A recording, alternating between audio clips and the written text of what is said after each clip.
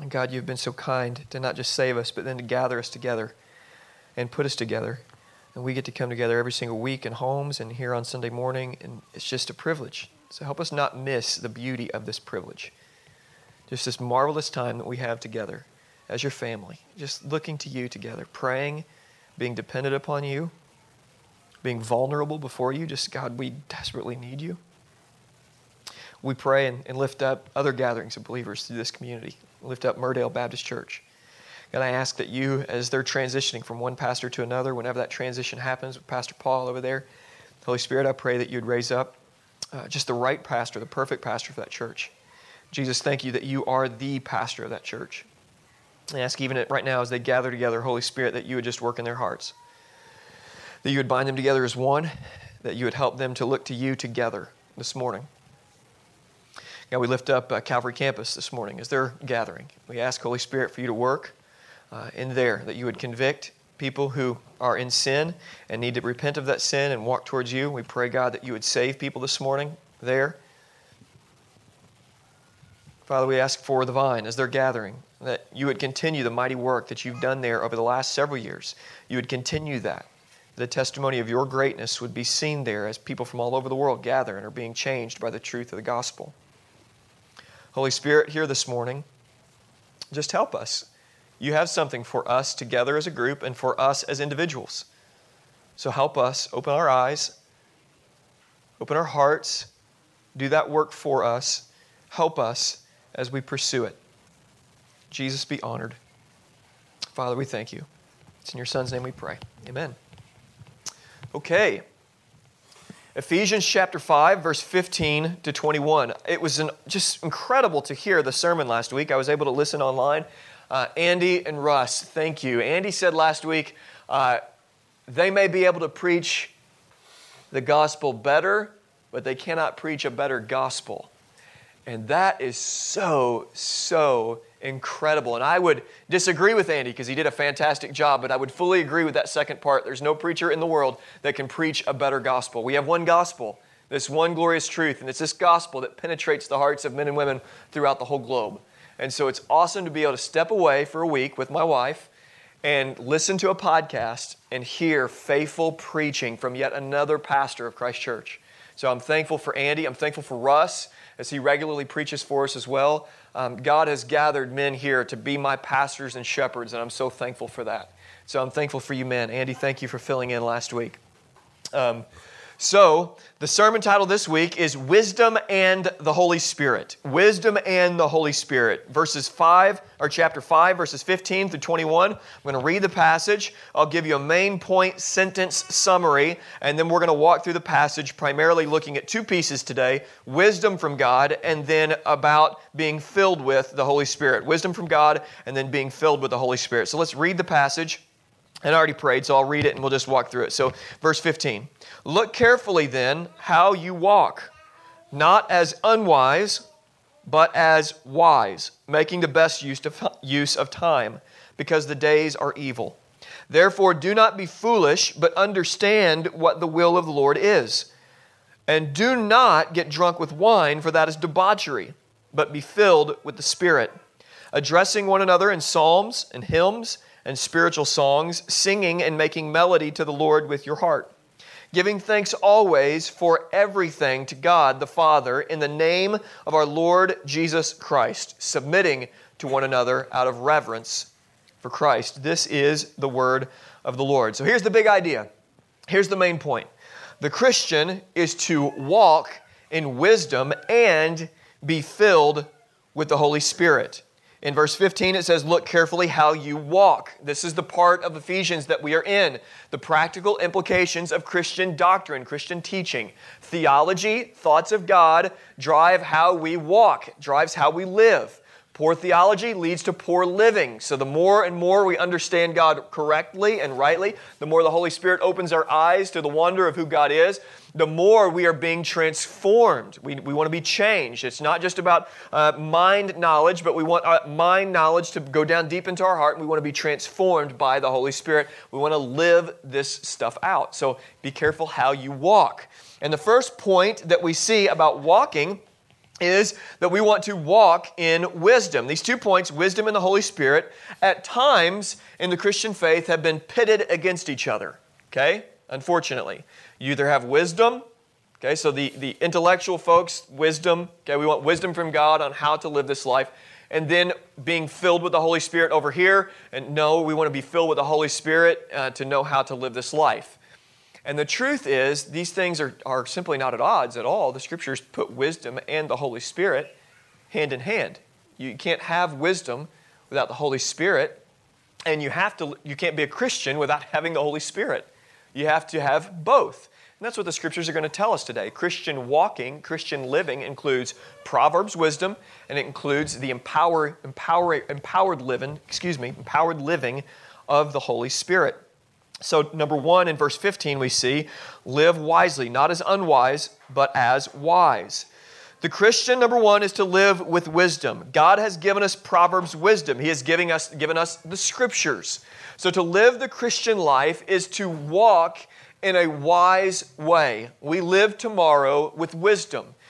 As believers in Jesus, what our lives should be marked by, as the watching world looks, is a group of people that are making wise decisions. Okay? Now, as we grow in the Christian faith, our decision-making becomes more and more wise. But as people watch, they should see about us that we live in a different way practically. We practically live differently. We don't appeal to the highest authority being ourselves. We walk in wisdom, we appeal to the Scriptures.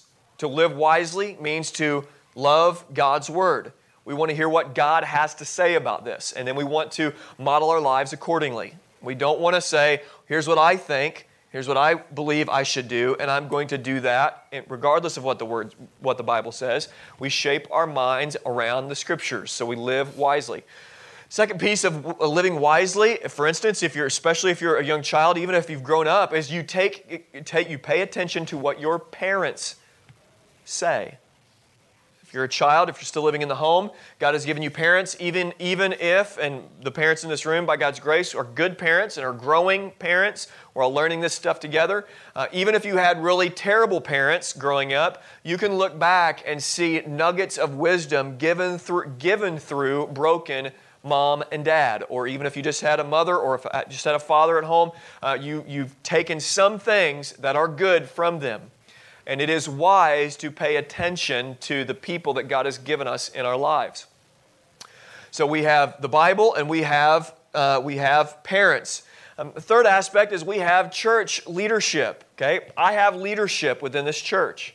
It is wise for me to pay attention to what my leaders tell me.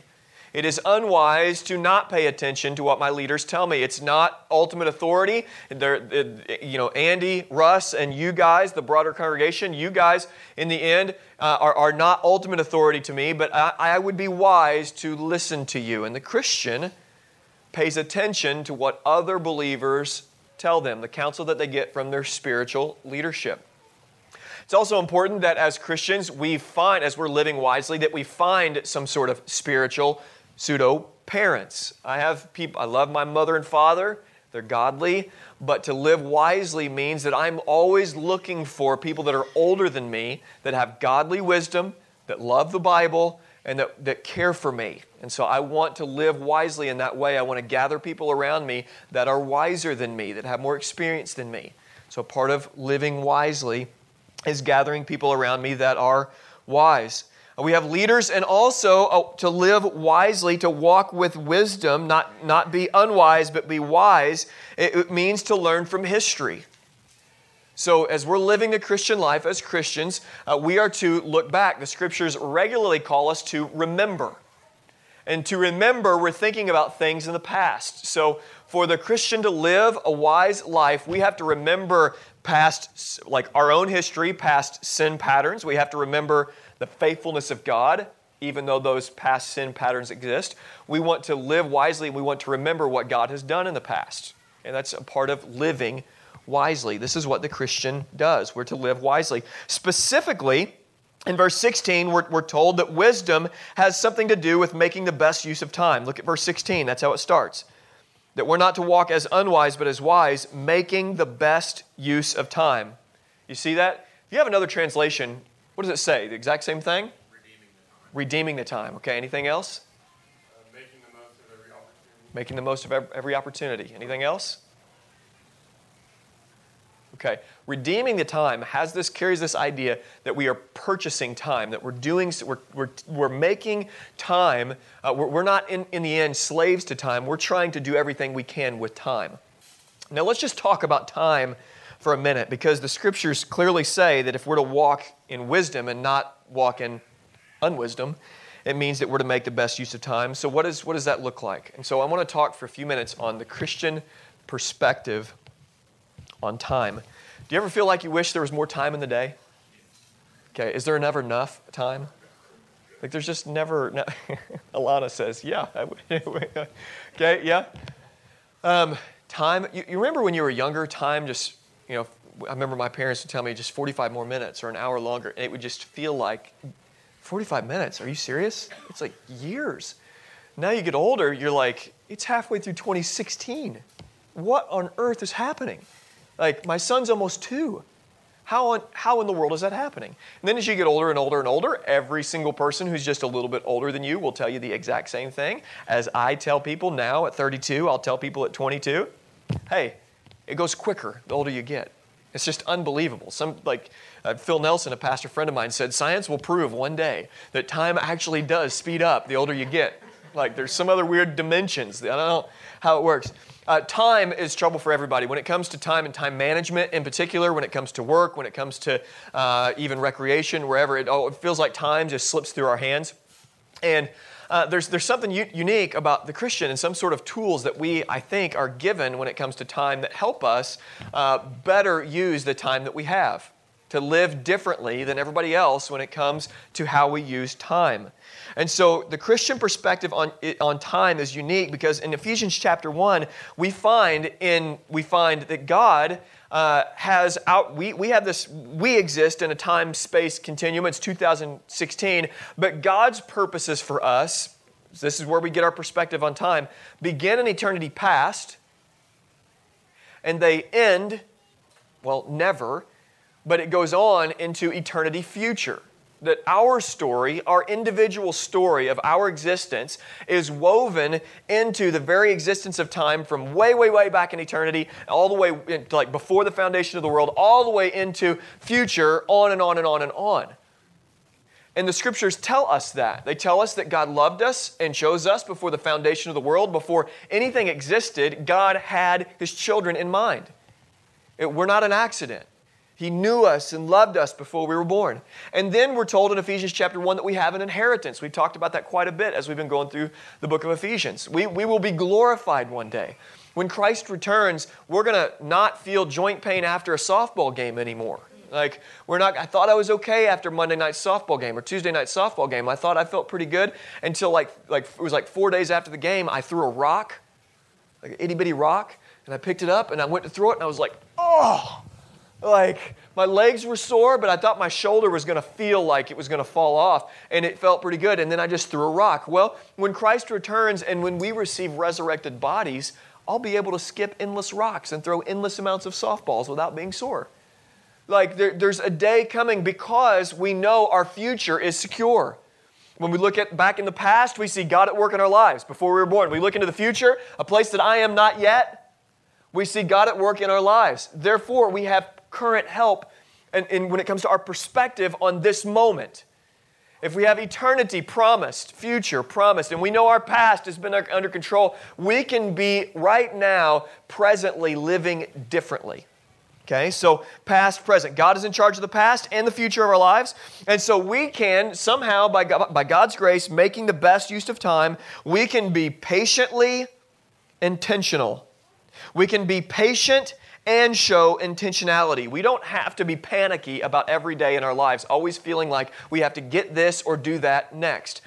There's a reality of being a Christian that somehow or another, and wrap your minds around this, and I'm still learning this, we have the tools to be able to slow down.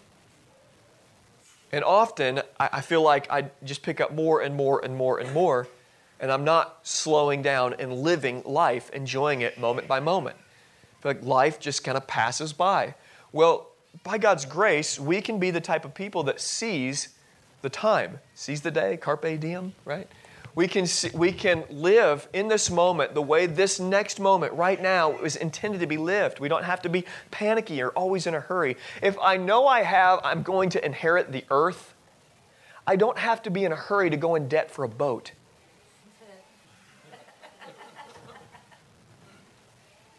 Right? It changes how I live right now. If I know I'm getting $1 million in a month, I don't have to be worrying about a mortgage right now. Right? We will inherit the earth. So eternity future, should impact how we live today. It should slow us down, not make us less urgent for the spread of the gospel. We can have patient urgency, these paradoxical ideas. Okay, I'm not saying that we just slow down, become lazy and do nothing, put our hands in our pockets. I'm not saying that at all. But practically, to live wisely means we make the most of our time. That means it changes how, as I confessed a few weeks ago, I use the internet instead of wasting time here or there. I use time for the glory of God, not to waste time by whatever looking at Twitter for the 7,000th time. Okay? So we can make the best use of time by God's grace if we walk wisely. Christians are to do this. So let's consider real quick the past. We're going to talk about the past, the present, and the future. As we look to the past, okay, what we do often when we get paralyzed in the past is we look and see the past and we look at past sins. And we look at the past and we begin to be paralyzed as we consider where we've been and these consistent patterns of always falling into the same trap, doing the same thing over and over again, and continuing to be in the same place that I am, feeling like I'm on a treadmill. And this is where many believers and certainly non-believers they get trapped in the past. Okay, I just feel like I'm just running like what's the little hamster on the treadmill, and I'm just running, and I feel like I'm not getting anywhere. It just feels like I'm spinning my wheels. Okay, we look to the past, and often we're paralyzed, and we stay there because of that. But for the Christian, we have a bigger event in our past than our past failures and sins. We have a hill, and we have 2 wooden sticks, and we have a Savior who did something with our sins. We have a bigger event than our failures in our past. We have the cross of Christ. And as we look back and as we consider our sins, let us look further back and let's see the cross of Christ. We see God even beyond the hill called Calvary. We see God in eternity past, and we see that our story with God began before we were born. I already mentioned that. The Christian can have a unique perspective on our past because we have events that are bigger than us and our failures in the past. We have God. We have His reconciling work with us. While we were yet sinners, Christ died for us. There is this monumental activity of God in the past, and so often we get caught up in our weakness and our failings in the past. So let us look to the cross and get a better perspective on the present. Our sins are forgiven. I texted somebody this week who confessed sin to me. They texted me and said, I need to confess this to you. And I texted back, because of Jesus, you're forgiven. Go and sin no more. And when you fail again, I'll text you the same thing. Your sins are forgiven. Neither do I condemn you, Jesus tells the woman caught in adultery. Go and sin no more. And then when she sinned again, she needed to hear the same thing. Neither do I condemn you. Go and sin no more. Okay, this is the truth that's in our past. Your sins are forgiven. So by God's grace, a proper perspective on time, we can start to have because we're not paralyzed in the moment based on our failings yesterday, our failings last week, or a year ago, or 6 years ago, or that past relationship that was awful, or that past fill in the blank that was terrible. We don't get trapped there because we have bigger events in the past. The cross and eternity past before the foundation of the world. Powerful, powerful events that can give us a better perspective. But the other thing that traps people in the past is not necessarily sins that we've committed, but what traps people in the past is sins that have been committed against us. And that can trap us in the past. It's not necessarily the sin that I've done or committed to other people. I feel forgiveness for that, and every day I need to be reminded of the forgiveness that I found in Christ. But I've been, whoever you are, sinned against, and that's what traps me in the past. Often people who have been sexually abused, both men and women, feel the shame of that, even though they did not commit that sin. That was not a sin of theirs. They feel the shame of being sinned against for the rest of their lives. Okay, or a neglectful parent or neglectful parents. Those parents sinning against children can have an impact that affects the child for the rest of their life. And often what happens when we think about the past, what happens when people think about the past, they get paralyzed based on the sins that were committed against them. Okay, so shame can exist. Feelings of, why did somebody abuse me this way? This should not have happened.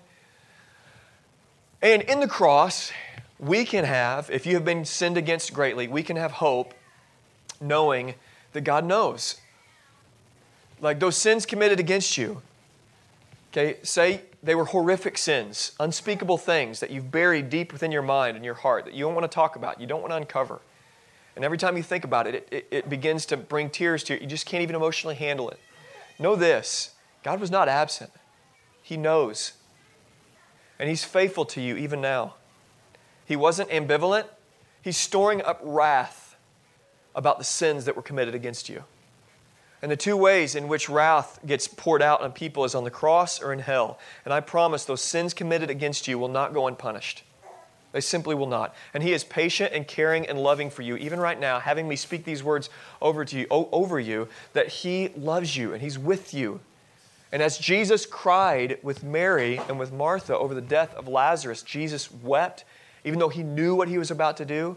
Jesus has the ability, knowing and walking in this world, suffering as we suffer. He knows how to sympathize with you. And so we know as Christians we can get a better perspective on time and not be trapped in the moment based on sins committed against us in the past. There is freedom for you. And so we can make the best use of time because we're not trapped in the past.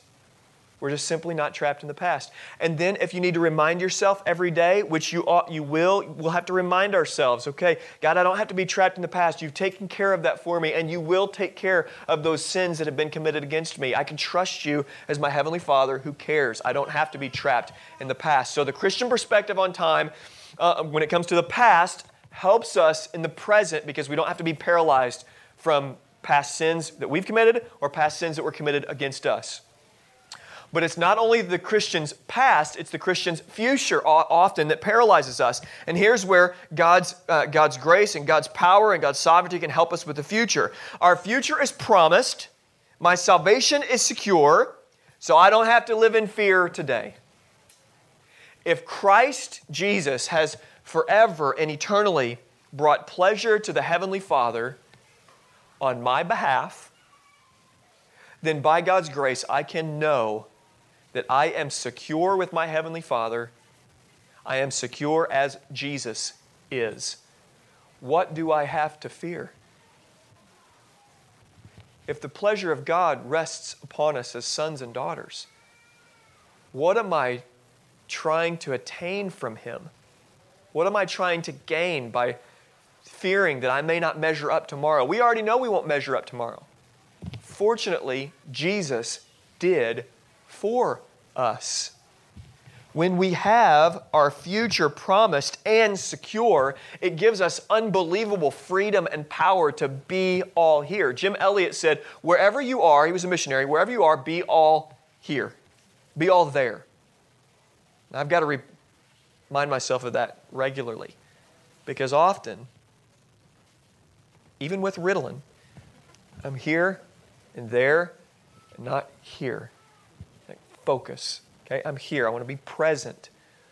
Okay, Christian perspective on time helps us when we know our eternity past is taken care of, that God has been for us and has forgiven us and cleansed us and taken away the shame. When we know our future is secure, we are finally free to live with wisdom right now. We know the days are evil, which is what it says in our passage. The days are evil out here, but by God's grace, Christians live with wisdom in the present. We make the best use of time. Well, how can we know what the best use of time is? What do we mean, make the best use of time? What is the best use of Sunday right now? Or Monday? What's going to be the best use of my time tomorrow? Maybe this afternoon. Do I nap? What is the best? I'm going to preach at 1 o'clock at another church in Marion today. I'm looking forward to that. What do I do with my time to make the best use of time? It's a great question. Here's what the passage says. What is the best use of time? Verse 17, look at it. Therefore, do not be foolish, but understand what the will of the Lord is. If we're to live with wisdom, then we need to understand what the will of the Lord is. If we are going to make the best use of time, we need to understand what God's will is. Now, we're going to look at 3 passages. Somebody turn to 1 Corinthians 10:31, and you're going to read that for me. 1 Corinthians 10:31. Tell me when you got it. But don't read it yet. Just tell me you got it. 1 Corinthians 10:31. Okay, Kathy's got it. We're going to talk about God's will, and we're going to talk about His general will. And this is God's general will for every believer in this room. Okay, have you ever wondered, what's God's will for me? What am I supposed to do after college? What am I supposed to do when I retire? What am I supposed to do? It's funny, those that are graduating high school and graduating college, you get to the exact same spot when you get to retirement, because you realize in retirement, like, what am I going to do? I'm just going to you got to do something, right? Because everybody's retiring younger and younger. Like my dad and my mother, they both work for the state. I love them, but they retired young, very young, because of the state of Illinois.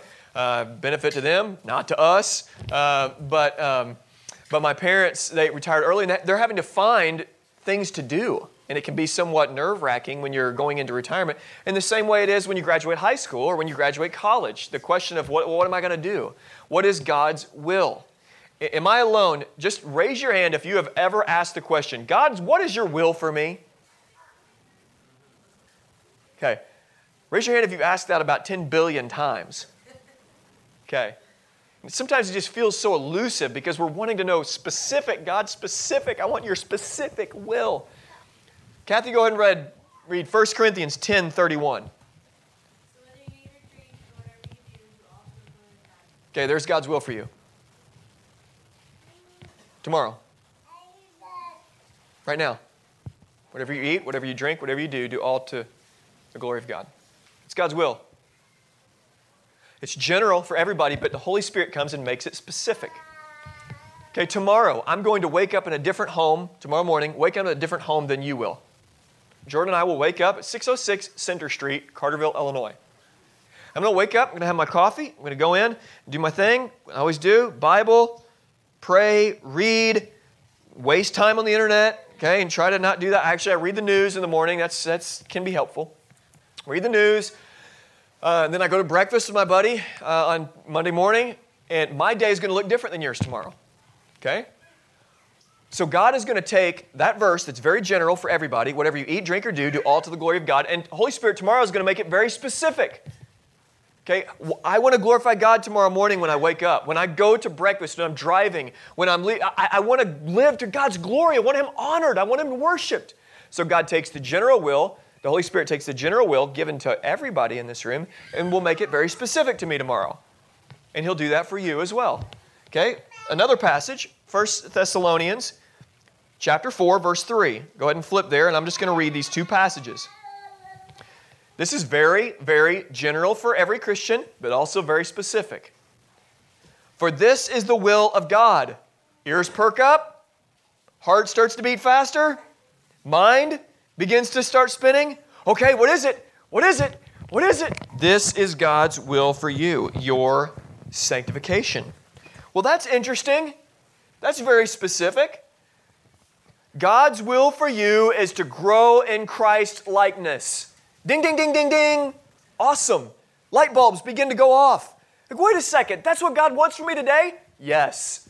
The Holy Spirit comes and makes it very specific. You know why? Because each of us, the Holy Spirit is beginning to convict of other sin, because the bondage of sin we're continuing to be redeemed out of. And so the specific areas of our life that we need to grow in godliness, the Holy Spirit is very specifically pointing those out to you. So tomorrow, God's will for you, the rest of the day for you today, is become more Christ-like by God's grace. Very simple, yet unbelievably profound, is it not? Okay? I'm hoping, yeah. Is it not? Yes, it is. Simple, but so profound. 1 Thessalonians 5, 16 through 18. Here's what it says. Thanks again, Apostle Paul, Making it so simple. Rejoice always. Pray without ceasing. Give thanks in all circumstances. For this is the will of God in Christ Jesus for you. That's a lifetime of work right there. Only Christ has done that perfectly, thankfully, on our behalf.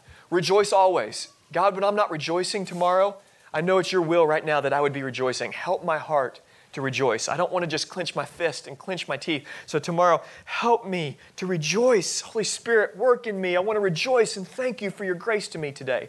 This is God's will for you in Christ Jesus. So we need to understand what the will of the Lord is. That's a lifetime of perfect purpose ahead of you. So if we're to walk in wisdom, we're to know what God's will is, and we're by grace beginning to walk that out. So grow in Christ's likeness. Wisdom. We walk in wisdom. This is wise living. Understanding what the will of the Lord is and making our best use of time. Holy Spirit, help me to do this. Keeping in mind our justification, by the way, because we will fall short every single day at this. And yet by God's grace, we have the favor of God because of what Christ has done for us. He did all that. He lived wisely. He made perfect opportunity of every moment of every day. He did this perfectly on our behalf. He did the will of the Lord perfectly every single day. By God's grace, we have that same righteousness counted as ours. This is wise living. Second part, so first part is live wisely. We understand, we make the best use of time and understand what the will of the Lord is. Part 2 of the passage begins talking about being filled with the Holy Spirit. Now turn back to chapter 5.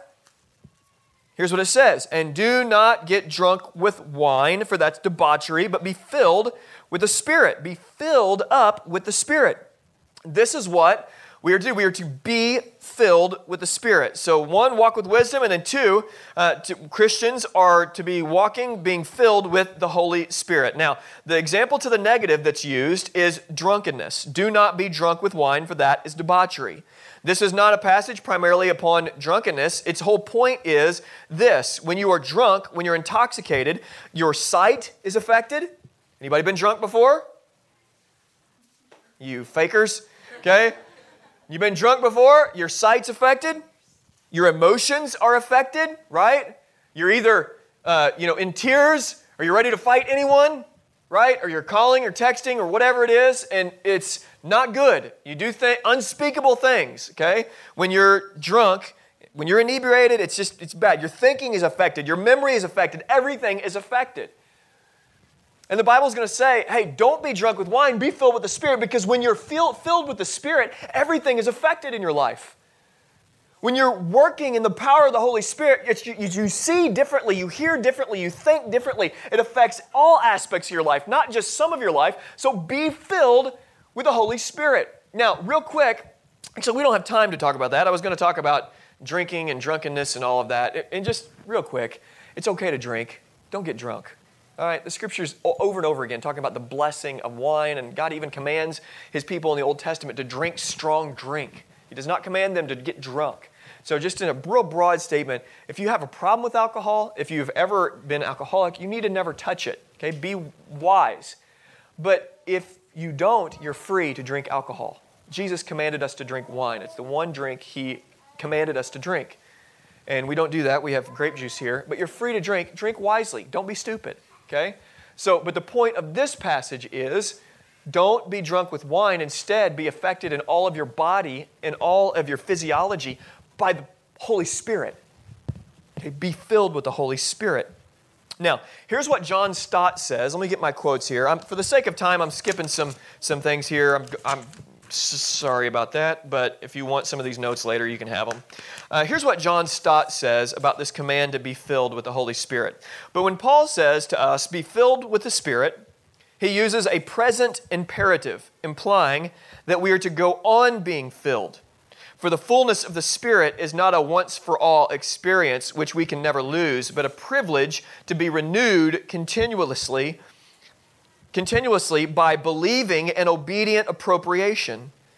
We have been sealed with the Holy Spirit once for all. Remember we talked about that? The Spirit is the guarantee of our inheritance. You have the Holy Spirit if you're a Christian, okay? 100%, the Holy Spirit's never going to leave you, ever.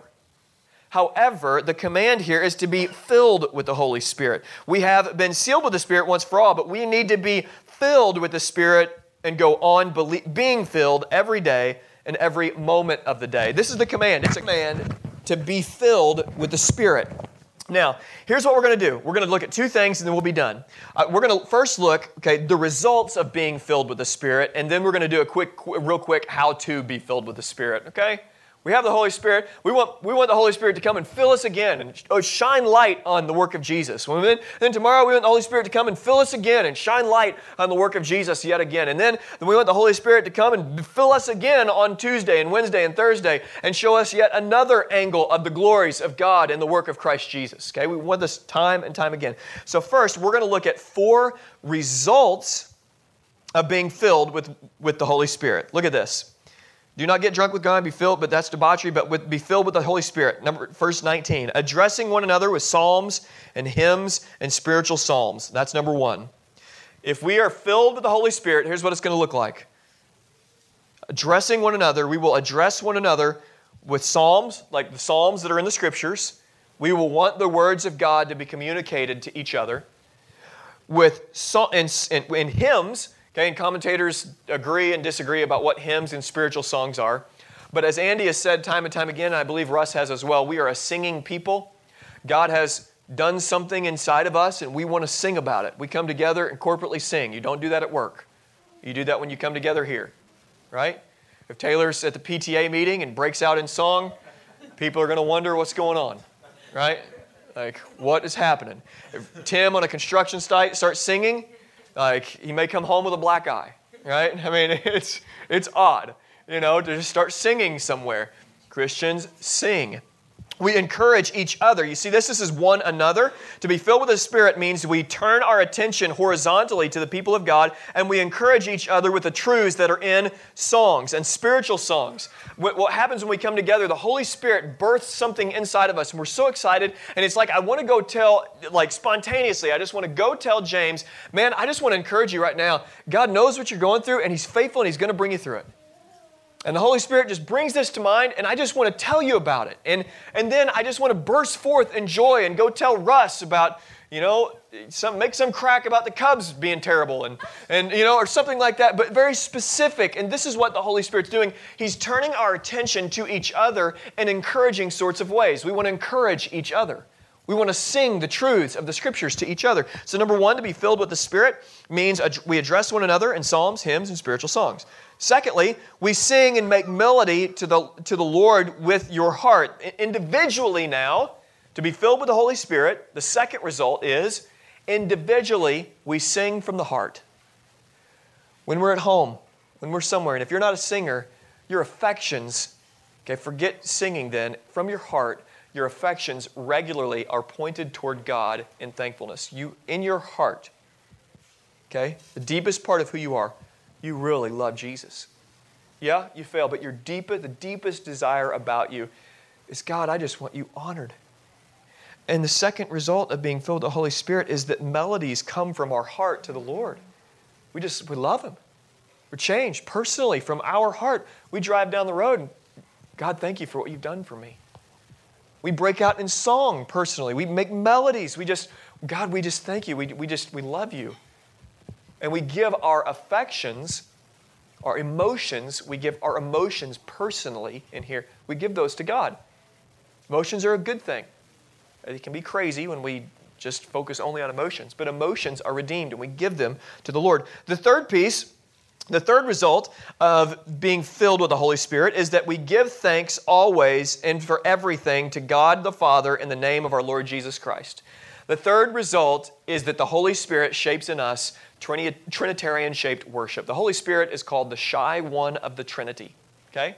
If the Holy Spirit's working, God is being thanked through Jesus Christ. Okay? Where Jesus is loved and talked about, where God is honored through Jesus, the Holy Spirit's working.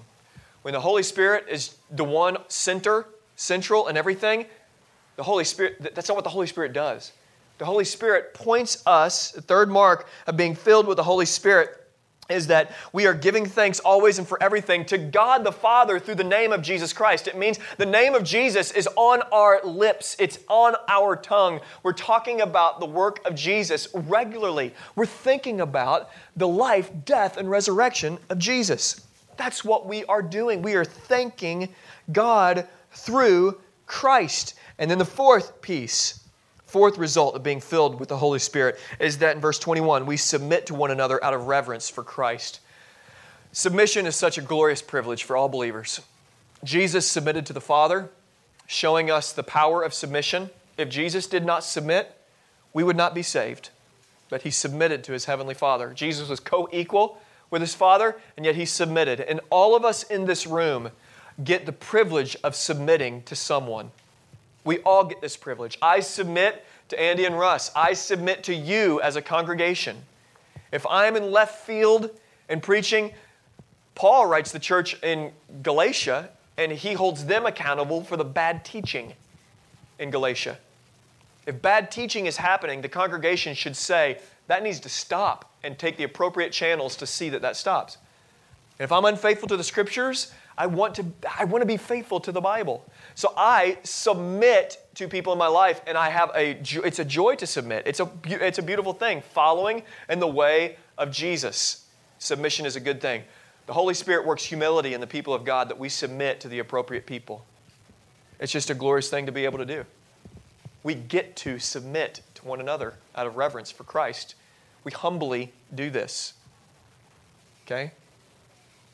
I'm not the one in charge and everyone has to submit to me. Get it? We humbly submit to each other. So that's the 4 results. Andy, go ahead and come up. Now, the path toward, it's unbelievable. When I take 2 weeks off, I just go on and on and on and on and on and on. Those are the results. But here's the irony of this, okay? Christians, you have the Holy Spirit, but if you want to be filled with the Spirit today, okay, this also happens to be the path to being filled with the Spirit. This is unique. The Christian life, hang with me, is a mixture of duty and delight, but it starts with delight. When we become a Christian, the Holy Spirit has to open our eyes and change our heart. And when He opens our eyes, we see the beauty of Jesus. We repent of our sins and we trust in Him. And our relationship with God starts with delight. We are caught. It is a wonderful romance where we are enraptured with joy. Like this is a heart effectual thing. I love Him. But what happens then is when we have delight in the Lord, it fuels our duty in the Lord. D-U-T-Y, not duty like poopy, but duty. Like duty, it fuels duty. So when I am overwhelmed with joy in the Lord, I want to read my Bible tomorrow. And then I want to sing to Him. I want to gather with the saints. That's what I want to do. Okay? But then there's going to be seasons where I don't feel like it at all, and that I'm still doing my duty, my Christian duty. I'm just going to do my duty. And in doing the thing, reading the Bible, praying, when I'm doing it, delight begins to return. Delight to duty, to delight, to duty. It's this cyclical effect. And this is what it means to be filled with the Spirit. If you want to be filled with the Spirit this morning, again, here, let me encourage you. I'll tell you what to do here by God's grace. One, we need the Spirit to work, but here, address one another with hymns, psalms, hymns, and spiritual songs. Listen to these words. Sing them out like you're singing to each other, and hear the words and be filled with the Holy Spirit. These words are incredible. Let them soak down into you. Be filled with the Spirit. Sing to each other. Follow the Holy Spirit's work to encourage each other. Sing and make melody in your heart. Personally, begin to think in your heart, Jesus, I just, from the deepest part of me, I thank you for who you are and what you've done. And I want to give you my emotions. I want to give you my affections. And the Holy Spirit is working. The Holy Spirit is working.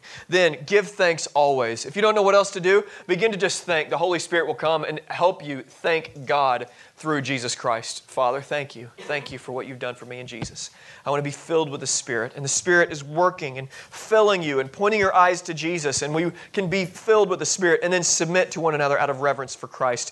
Walk with humility by God's grace to each other, submitting to each other and giving each other the benefit of the doubt. Love each other with the humility of Christ by God's grace. Let's pray.